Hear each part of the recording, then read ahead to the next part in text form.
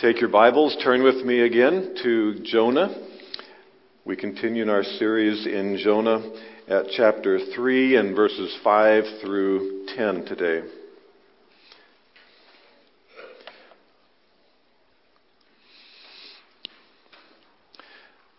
You know, the sound of a smoke alarm going off in your house is really annoying unless there's a fire.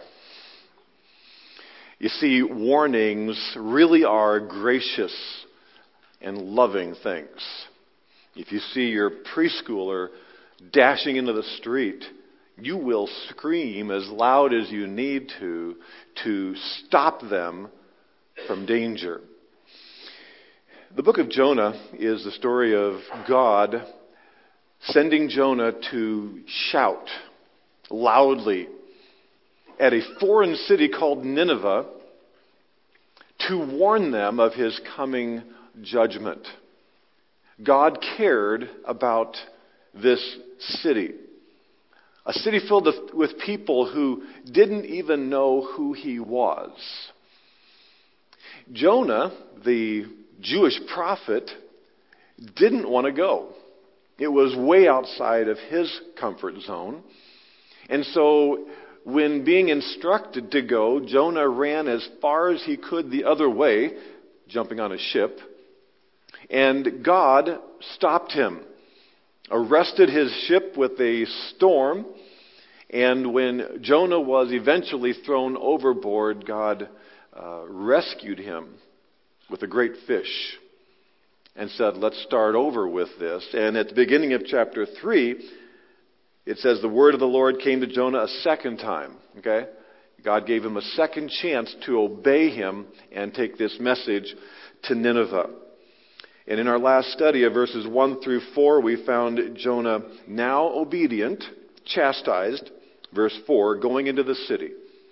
On the first day Jonah started into the city, he proclaimed, 40 more days, and Nineveh will be overturned, destroyed.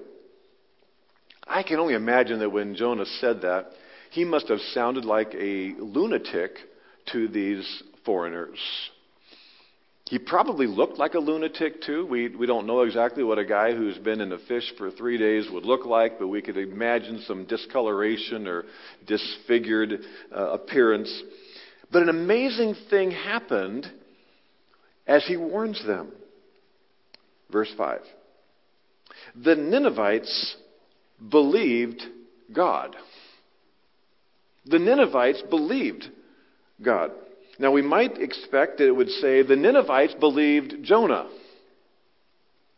But Jonah did not have the authority that would convince and transform their understanding of that message. The Ninevites recognized that when Jonah spoke, it was God's word. And that is a remarkable miracle that continues today. That's the way God's word works. I trust that you experience that regularly. If you're in the Word of God regularly, and I trust that you are, I trust that as you read His Word, there is this sense that this is not me and a book, a piece of paper. This is actually God speaking to me. I trust it as if you're in a Bible study and you're discussing God's Word and you hear comments by other believers who are indwelt by the Holy Spirit, that you sense God speaking to you. I trust that as you're in hearing a message here or elsewhere, that you have had those times where you understand that now God is talking to you. It's like the person who's leading or teaching disappears. Because God is at work in you. Because a preacher, a teacher, a leader can only try to persuade, but the Holy Spirit alone can teach and convict and convince. I love what Hebrews says about God's Word. It's living and active. I mean, it's just words on a page, but it's living and it's active. It's sharper than any two-edged sword, piercing to the division of soul and spirit and joints and marrow. So it's like the Word of God by the Holy Spirit comes into our minds and begins to slice and dice and dissect and, what does it say? Discerning the thoughts and intentions of the heart. When people try to convince us, it's often about behaviors. And behaviors, we know, however, come from the motives and intentions of the heart. And that's where God's Spirit works through His Word, is in the motives and intentions. And so if we're only convinced of changing behaviors, I'm not even sure that's the Spirit of God. It's when He speaks to us about our intentions, our desires, and what we want. And that process of conviction was going on in Nineveh as Jonah says, God's going to destroy you. We saw, as we studied this last time, that the reference to 40 days points us very clearly to the fact that God was being gracious because it was a warning. It wasn't a thunderbolt. It was a warning. It was a time span. God is not going to judge you yet. Do you see the two sides of this? God is going to judge you, but not yet. So that is the grace of God to say there is time to repent. You know that someone is recognizing the authority of God and His Word when there is a response. And that is what we find in verse 5. They responded, they reacted, because they understood this is actually God speaking. And really that's the evidence that we believe the authority of God's Word is when we respond in obedience. It causes a reaction, because if actually God who made heaven and earth is actually speaking to us, then there would be a response. At your job, if someone under you tells you what to do, that's a suggestion. You'll think about it. If someone who's in authority over you tells you what to do, you do it because they are the boss. They might be the owner. They might sign your checks. And so they have the authority. And the people of Nineveh recognized that this was God's authority. The Ninevites believed God, verse 5. They declared a fast. And all of them, from the greatest to the least, put on sackcloth. So the sackcloth and the fasting. And there's a note that it is from the greatest to the least. And you think about the authority. So within every human system, there are greater and lesser at your jobs and government and all that. So this person down here at the bottom of the ladder recognized this was God speaking, but this person at the top of the ladder also recognized God was speaking, and that's exactly where this passage is going in terms of the king of Nineveh himself. But there is a response. They are fasting. They are remorseful. Sackcloth is exactly what it says. It's cloth that's made out of a sack. Sacks could be made out of coarsely woven goat's hair, something similar, I guess, to our burlap sack kind of a thing. Just kind of an industrial. I remember we could put grain in these burlap sacks. Sometimes sackcloth was worn, actually was a sack, even in ancient times. They'd simply cut out the arms and the head, and you would wear this nondescript, coarse garment as a sign of mourning. And fasting comes right along with that. Fasting and sackcloth are signs of mourning if you're in grief about a loss, but it's a sign also of humbling when you are convicted. And that's the idea here. The people realized suddenly they were in deep trouble with God Himself. And we can only imagine then the immense heaviness and sense of doom that came over this city of several 100,000 people. There's just this sweeping fear that God's about to judge them. And so, greatest to the least, verse 6, the example is the king. When the news reached the king of Nineveh, he rose from his throne, took off his royal robes, covered himself with sackcloth, and sat down in the dust. Sitting in the dust was yet one more outward indication of this self-humbling that was taking place. Then he issued a proclamation in Nineveh by the decree of the king and his nobles. Do not let any man or beast, herd or flock taste anything. Do not let them eat or drink. But let man and beast be covered with sackcloth. Let everyone call urgently on God. Let them give up their evil ways and their violence. Who knows? Here's hope. God may yet relent and with compassion turn from his fierce anger so that we will not perish. So now the king is doing what simply everybody else was doing. So we see that this thing touched all levels of society. And he not only humbles himself, but he commands that everybody else does. This is a massive repentance, revival. There are critics of the Bible. Of course, Jonah is like an easy target because of the miracle of the fish and so forth that critics say these things can't happen. Well, critics also point out that, you don't find any record of any mass revival like this in the Assyrian Empire. And they are partly right because this is not the history of the Assyrian Empire as it's often assumed. The evidence is right in the text where it's the king of Nineveh. It's not the king of Assyria. Assyria is a huge empire. It was actually kind of at a weaker point during this era, 8th century BC, about 760 BC. And so there were a lot of individual powers within this loosely bound empire. But the king of Nineveh was simply, we might have called him the mayor or the provincial governor of that area. But he had such absolute authority, as it was reported to Jews. The only term to describe that would be the king of Nineveh. Nineveh was not the capital of the Assyrian Empire at this point. A generation later, under a much more powerful king, Sennacherib, it did become the capital, but it wasn't at this time. So we need to keep in mind that this is a regional, though it's a significant city, it's a regional, probably a single generation that really was affected by this revival. And not to be surprised that you don't find it in the Assyrian historical annals that try to list, how great we are in our military victories. But God picked out this one city in the entire empire to show his grace. Why Nineveh? Somehow, simply, God knew how they would respond. God had prepared their hearts to respond. This is basically the gospel process, in that there is a sequence in which God prepares hearts. John 17 talks about how the Holy Spirit must convict people of sin because they don't believe. God prepares hearts.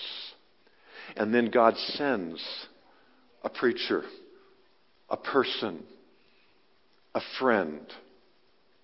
So there's a prepared heart, and there's an obedient person, and then there is a response. We'll just see that process throughout Scripture as people come to believe, and the Ninevites believed. And so God targets his grace on Nineveh, where there were prepared hearts, and where, with some convincing, God got Jonah to go and tell them. Now, do we fully understand that process? No, I don't. But I find great encouragement in that process.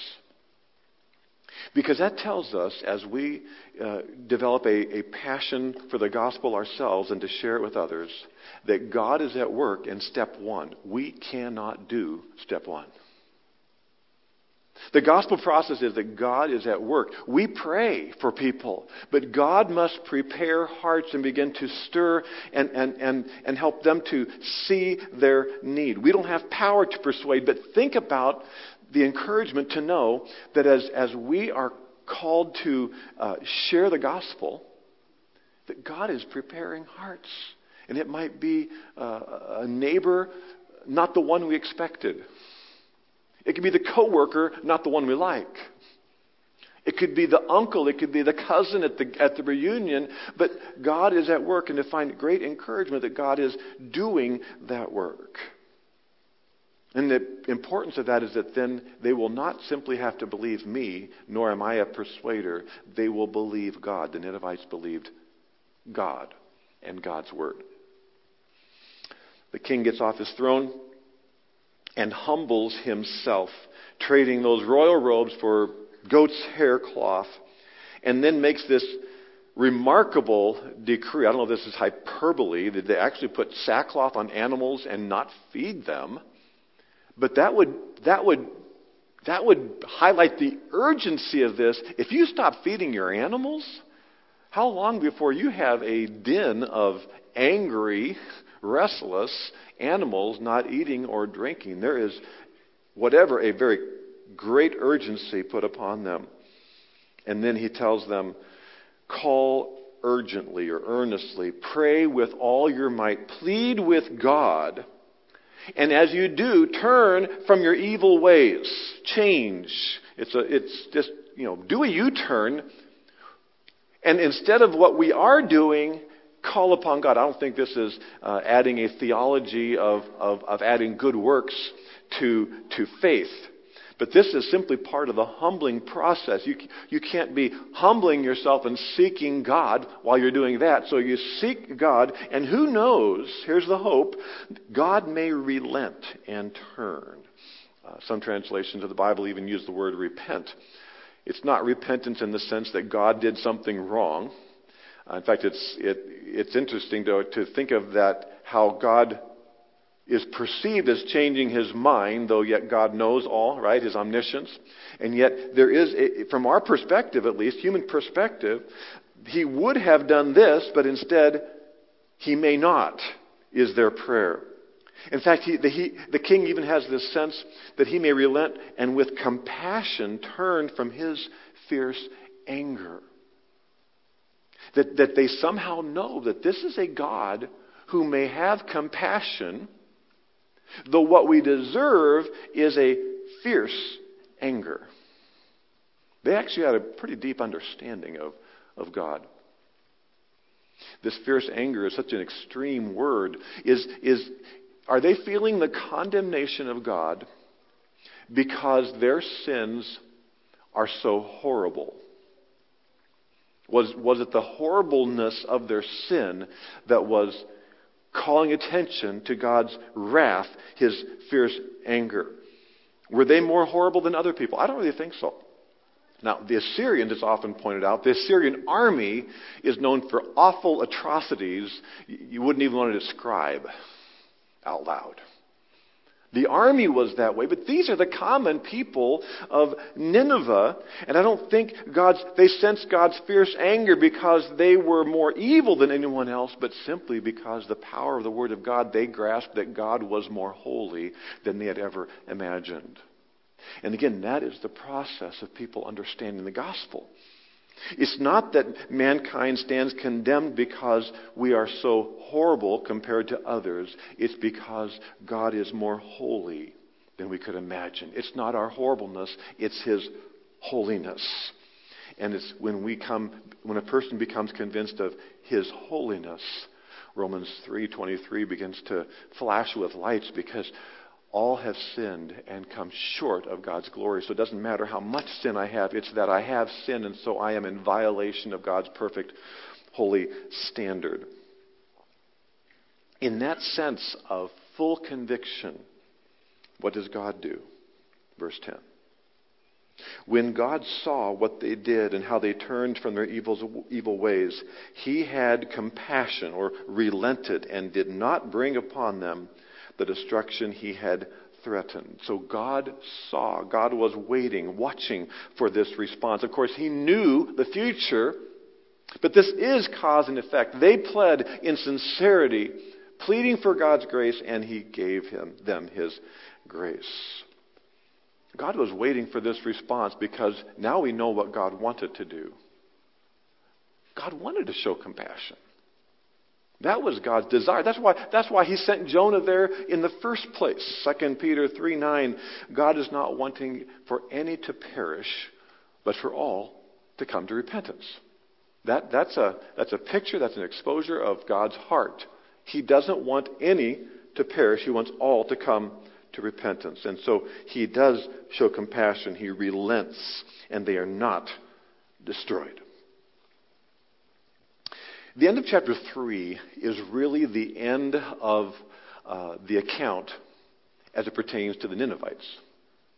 In chapter 4, when we go on to that study, we will see that there is definite business that God has to do in the heart of Jonah.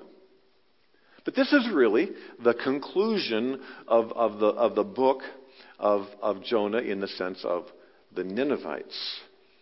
They repented, they believed God, and God showed them grace and compassion.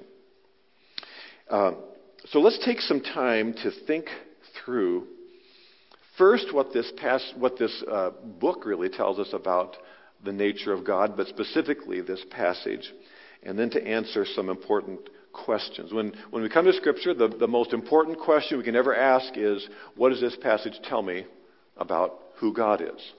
Because anything we do in response to Scripture has to be in connection to a correct view of God. So what we learn about God in this passage are some basic, simple things. God warns people. God warns people. So there's a whole world of children, if you will, that are running into the street, and God wants to warn them. God listens to sincere prayers. So they pled earnestly with God, and God heard.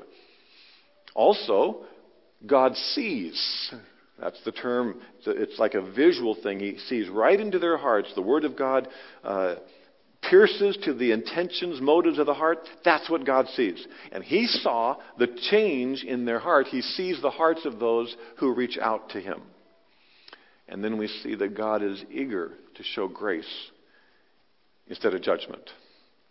Like any loving parent who gives a serious and needed warning, you just hope they will respond. Because what do you want to do? You don't want to judge. You want to show grace.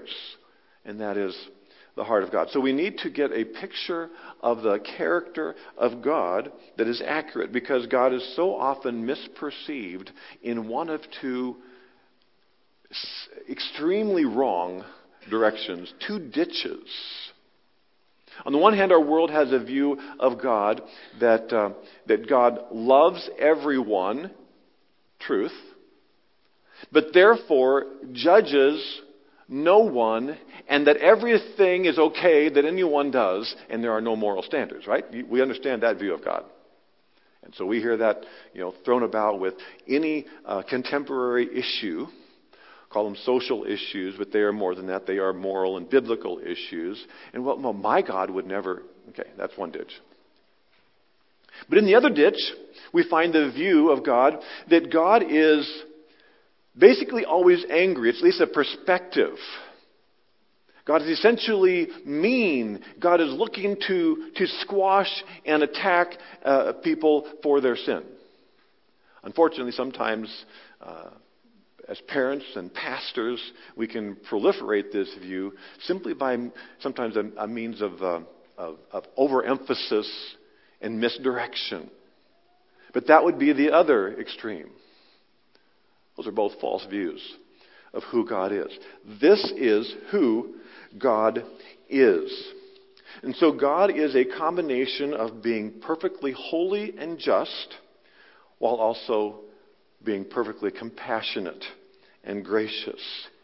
He is the best ever judge, the best ever compassionate Father, all wrapped up in one. So we need to have that clear view of who God is, first of all. And then I'd like us in the book essentially to look at and try to answer three big questions. So why was Jonah written? Why do we have it in our Bibles today? Were the Ninevites saved spiritually? Because sometimes it's thought they were simply spared physical judgment. And then the question, what about those who have never heard? Nineveh had not heard. Many others around them never did. Three, I think, important questions. Number one, why was Jonah written? Jonah was written to show God's compassion for the world, as we've tried to label and summarize the book on our banner as well. God's compassion on the world is an emphasis on him loving not only the Jews, because till that time it was the Jews who were his focus. And specifically, the world then becomes the people of Nineveh in the book of Jonah. So if you can picture the biblical world of 2,800 years ago, the time of Jonah, God had invested his focus on the Jewish people. He had given Moses the law. There were scribes, there were prophets who continually taught God's word. To who? To the Jews. It was all focused on the nation of Israel. They were his chosen people, the descendants of Abraham. And they are still his chosen people, and he still has a future for them. But the Old Testament concern was for the Jewish people. And then he calls Jonah, and within the northern Israel, where Jonah lived, there was a lot of evil. In fact, the northern 10 tribes were ruled by kings. All 19 of them were bad kings. There was plenty of sin for God to send Jonah to address. He could have been a full-time prophet just addressing the kings and the sin within Israel. But God sent him instead, surprisingly to Jonah, sent him to Nineveh. Not the whole Assyrian Empire, Nineveh. Carefully, forcefully persuades Jonah, go to Nineveh and tell them what I want you to tell them. And so we see that God has compassion for the world, which includes not just the Jews, but Gentiles, and not all Gentiles, but Nineveh. So that God is focusing his grace when he has compassion for the world. And that's why we can rightly personalize John 3:16 when we say God so loved the world. Have you ever heard that where they, put your name in there? I think it's important sometimes to even do that as we share that verse with someone who's perhaps not a believer. For God so loved Jeff. Okay. Wow, now that's personal. You loved me, Lord, that you went to the cross to die for my sins. But if God so loved us, there are others around the world that God is also zeroing in and targeting. Do we have a heart like God's? Because the point of understanding that Jonah was written to show us God's compassion for the world is to have what effect on us? That we would have a compassion on the world like God does. Because we are to be godly, godlike. And so do we have a compassion for the world? And if we have a compassion for the world, if that's the message of God to us, then it'll cause a response and a reaction. So what is your personal response or reaction to the reality that God has a focus on the world to come to know Christ? In our New Testament terms today. How do you obey and express that you have a compassion for the lost throughout the world? Through the church budget and ministry focus, we can do things corporately and get to know missionaries and support them in some substantial ways as we come together to do that. But can I suggest just one action step? That you as an individual or as a family, I know many people at Open Door already do this, would have a prayer focus by adding to your personal family budget the support of some missionary. Because what Priscilla and I have found is that as we have supported individual families, missionary families, they become connected to us, and we can focus our prayer on them. And so do you have that? I would encourage you to do that. If you would need to know where to start, you may have other contacts, that's fantastic. But if you are looking to do that, I'd encourage you to talk to Jeff or anybody from our missions team. They have the facts and figures of the missionary family that Open Door supports, because these families need support not just from churches but from individuals. And they could explain to you what the missionaries do and where maybe God's heart and their ministry would connect with you, and even what the financial needs, who is in the most need. So I just encourage you to consider that as we think of God's purpose for the book of Jonah in the life of Open Door Bible Church. So, were the Ninevites saved spiritually? Were they saved spiritually? Because you could just read that and say, well, they turned from their wickedness and God didn't destroy them like He would have. But is there any evidence, and how would it be that they would have been saved spiritually? I believe there is. And so they were both saved physically as well as spiritually. Now, for that to be the case, I really think we need to assume that Jonah told them more than the single line of verse 4. And he definitely would have had the time to do that. The Ninevites believed God, it says in verse 5. What could they believe about God from the ministry of Jonah? I believe there's three things that Jonah would have been able to communicate in very simple terms. One is that God is the creator and has authority over their lives. For the people to repent and believe in God, they had to believe that He is the authority. The reason they would believe He's the authority is because He is the creator. Jonah was not hesitant to blurt out when the sailors first found him on the ship down below. He blurted out, "I worship the Lord God of heaven who made the sea and the land." That was the identifying factor in the God of Israel, the true God, is that He is the creator. That's news to pagans who had a consistently polytheistic, many-God view of the world. This is also like what Paul would preached in when he came to the city of Athens, Acts 17, where in this city full of all kinds of idols and gods, Paul introduced the God who made the world and everything in it, Acts 17:24. So it's the doctrine of creation that establishes the authority of God. If God did not create, He does not have authority over all the people of the world. And if He does not have authority over the people of the world, then His Word is not authority. And if His Word is not authority, then the message of salvation is completely invalidated. And thus, the doctrine of creation, special creation by God, is foundational to our salvation.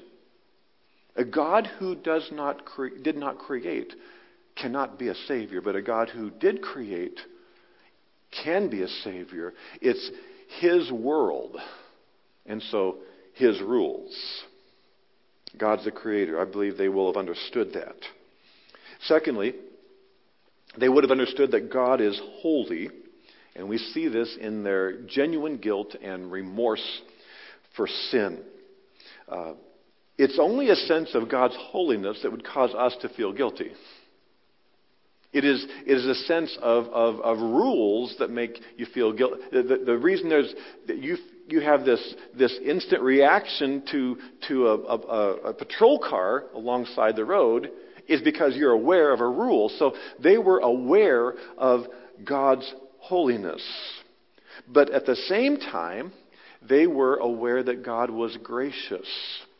And the way that the king urges them to pray, call urgently on God. Who knows? He might relent. He might show compassion. What view did he have of God? That God could indeed choose to be gracious.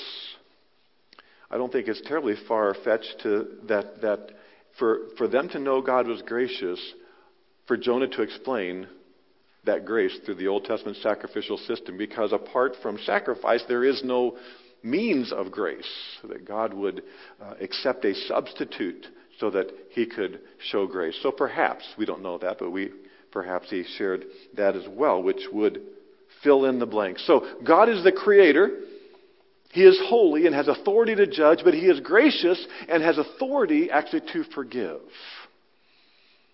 And so when they believed God, they can believe with knowledge, and I believe it can be from the basis not only covering physical judgment, but spiritual, eternal judgment. To me, the most convincing, though, is that Jesus said the Ninevites would testify against those who were not repentant.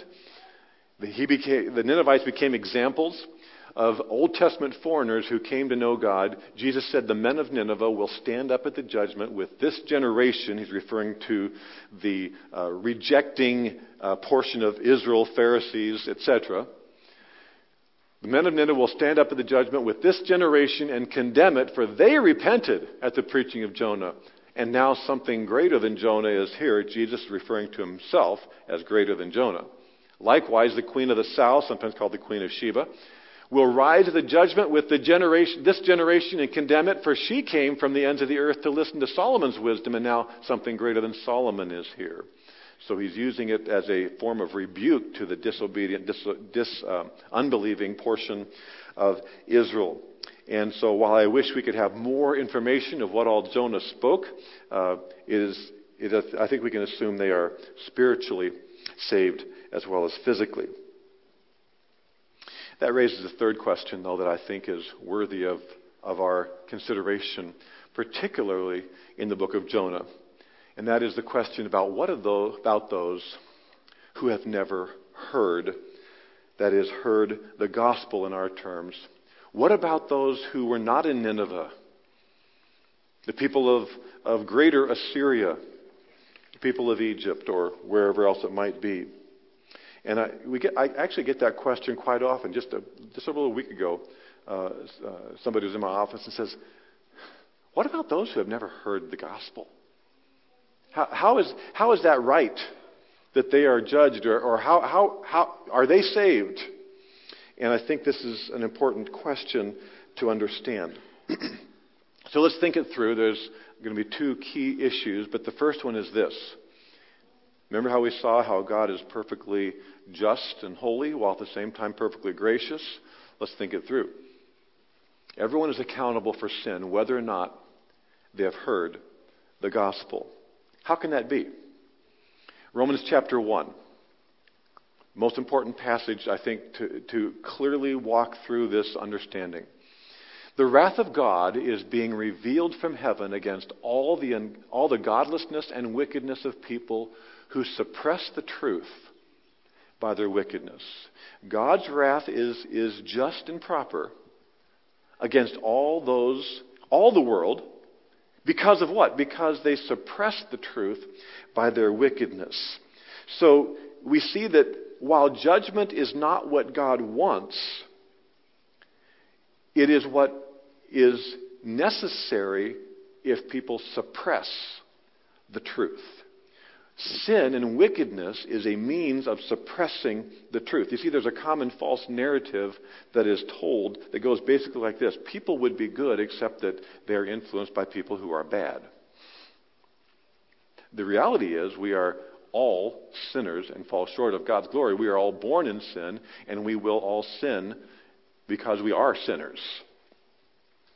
And so Paul's point, as he writes this, is not that God is hiding truth from some people and not others, but rather that people hide themselves from God and His truth by their sin. And that would be all cultures, including our own. But how would people ever know about God if no one has told them? And that is a fair question. The next verse says, "Since what may be known about God is plain to them because God made it plain to them." So thinking of those who are suppressing the truth, and let's go ahead and picture, if you will, the primitive person who has never had a Bible before them, never heard about Jesus Christ. He is saying that the truth about God is plain to them. God has made it plain to them. How so? Verse 20. "For since the creation of the world, God's invisible qualities, His eternal power and divine nature, have been clearly seen, being understood from what has been made." See how important the creation is? Having been seen, understood by what has been made, so that people are without excuse. So what would people know about God simply through what He has made that would hold them accountable for their sin? What does the text say? His eternal power and His divine nature are visible. So when people have food to eat, water to drink, see the beauty of a sunrise, experience the value of human relationships, and whatever it is that they might see, it is evidence of two things. There is a God who has eternal power because He was here before me and He made all this. The creation, that's why creation is so foundational to understanding salvation. Is a God who created something. He is all powerful, and what He created was actually good and necessary, and I need it and I like it. And so He is a good and all powerful God. Now, does just knowing that save someone? No. Jesus says, I am the way, the truth, and the life. No one comes to the Father except through me. So somebody has to know about Christ in the gospel. So what happens when someone responds to this? That's the real question. If they don't respond to these things, they are really like someone lost in a cave who sees a lighted arrow pointing that way and ignores it, and they perish. So if they ignore it, that's on them, and they suppress it by their own selfishness and sinfulness. But if they respond to the arrow, then what happens? When people seek to know God, we can trust God to send someone to tell them how to be saved. God, who is eternal, is crafting together this eternal plan of salvation. And I know I've told this story before, but for me it's what clarified my understanding. The story of a man named Naison, who I got to meet in 1989 when Bill Keel took me to Thailand for the first time. And I got to meet him just a couple of years before he died of cancer. But this is Naison's own story, a tribal farmer who was raised in animism, worship of the spirits, but who in his heart thought exactly about Romans 1 without knowing it. There must be an eternal God who is so powerful that He's made all these wonderful things that I need and enjoy. And so when Bill and Bev arrived, after God had prepared them, brought them to faith in Christ, brought them through the training, had a few babies, went to mission field, and began to prepare and with partners, translate the Bible and share the message, Naison goes, that's it. That's what I was looking for. And he puts his faith in Christ because he needed to hear the gospel. And God brought the gospel to him. And as a result of that, there are 4 or 5, I think maybe 6 churches now that are under the oversight, under Jalat, the pastor who once spoke with us here, came to visit here, oversees that. And all through this tribal farmer who responded to nature, creation, God's work in creation.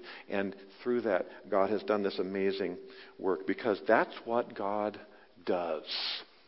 God seeks those who are seeking Him. Luke 19:10, the Son of Man, Jesus, came to seek and to save the lost. That's what God does through Christ. And then God sends someone to tell them this process of preparing hearts and then sending someone, be it Jonah or the Apostle Paul is an example here, where in the missionary journey Paul didn't know what to do next, if you will, and a vision appeared to Paul in the night. A man of Macedonia was standing there urging him and saying, come over to Macedonia and help us. And this text says that Paul concluded, the Lord must be calling me to go to Macedonia. Macedonia is where the Philippian church, you have the book of Philippians, the church of Philippi is. It's where the jailer came to faith in Christ. So, God seeks those who are seeking Him.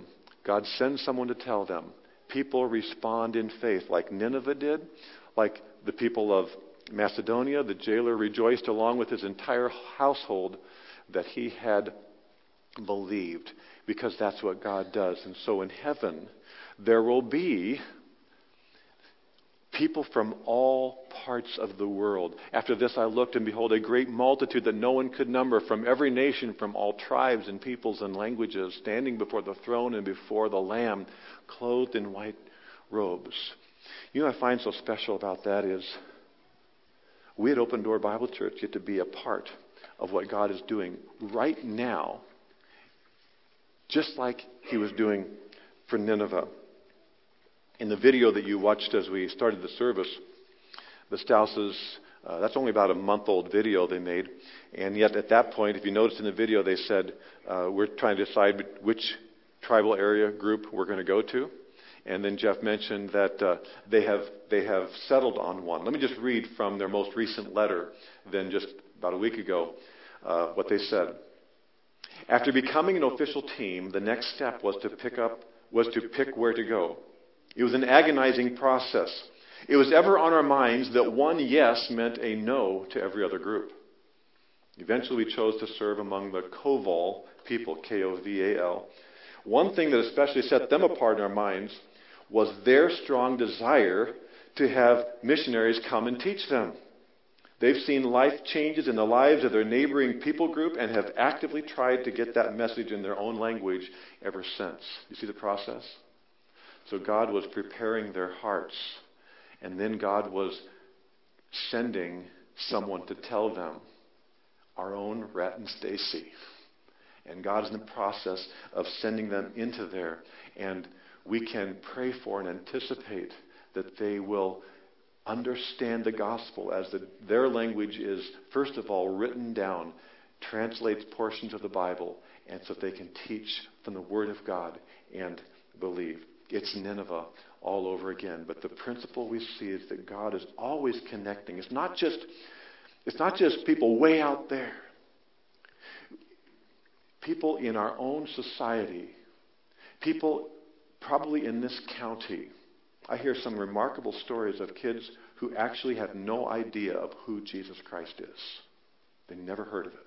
Never heard of him. In our own culture. Yes, they could Google it, but are they? No, that's not. They don't know. Why? Because God uses people who connect people to the gospel that saves them eternally. Let's pray. Thank you, Lord, that you have a compassion for the lost and that you are right now preparing hearts to understand and believe. Thank you that we as a church can have a role in seeing that gospel go around the world, but also that we continually have opportunity around us where you are preparing hearts. Lord, make us faithful in sharing the message that brings eternal life because of your care, your grace, and because of your cross. We pray in Christ's name. Amen.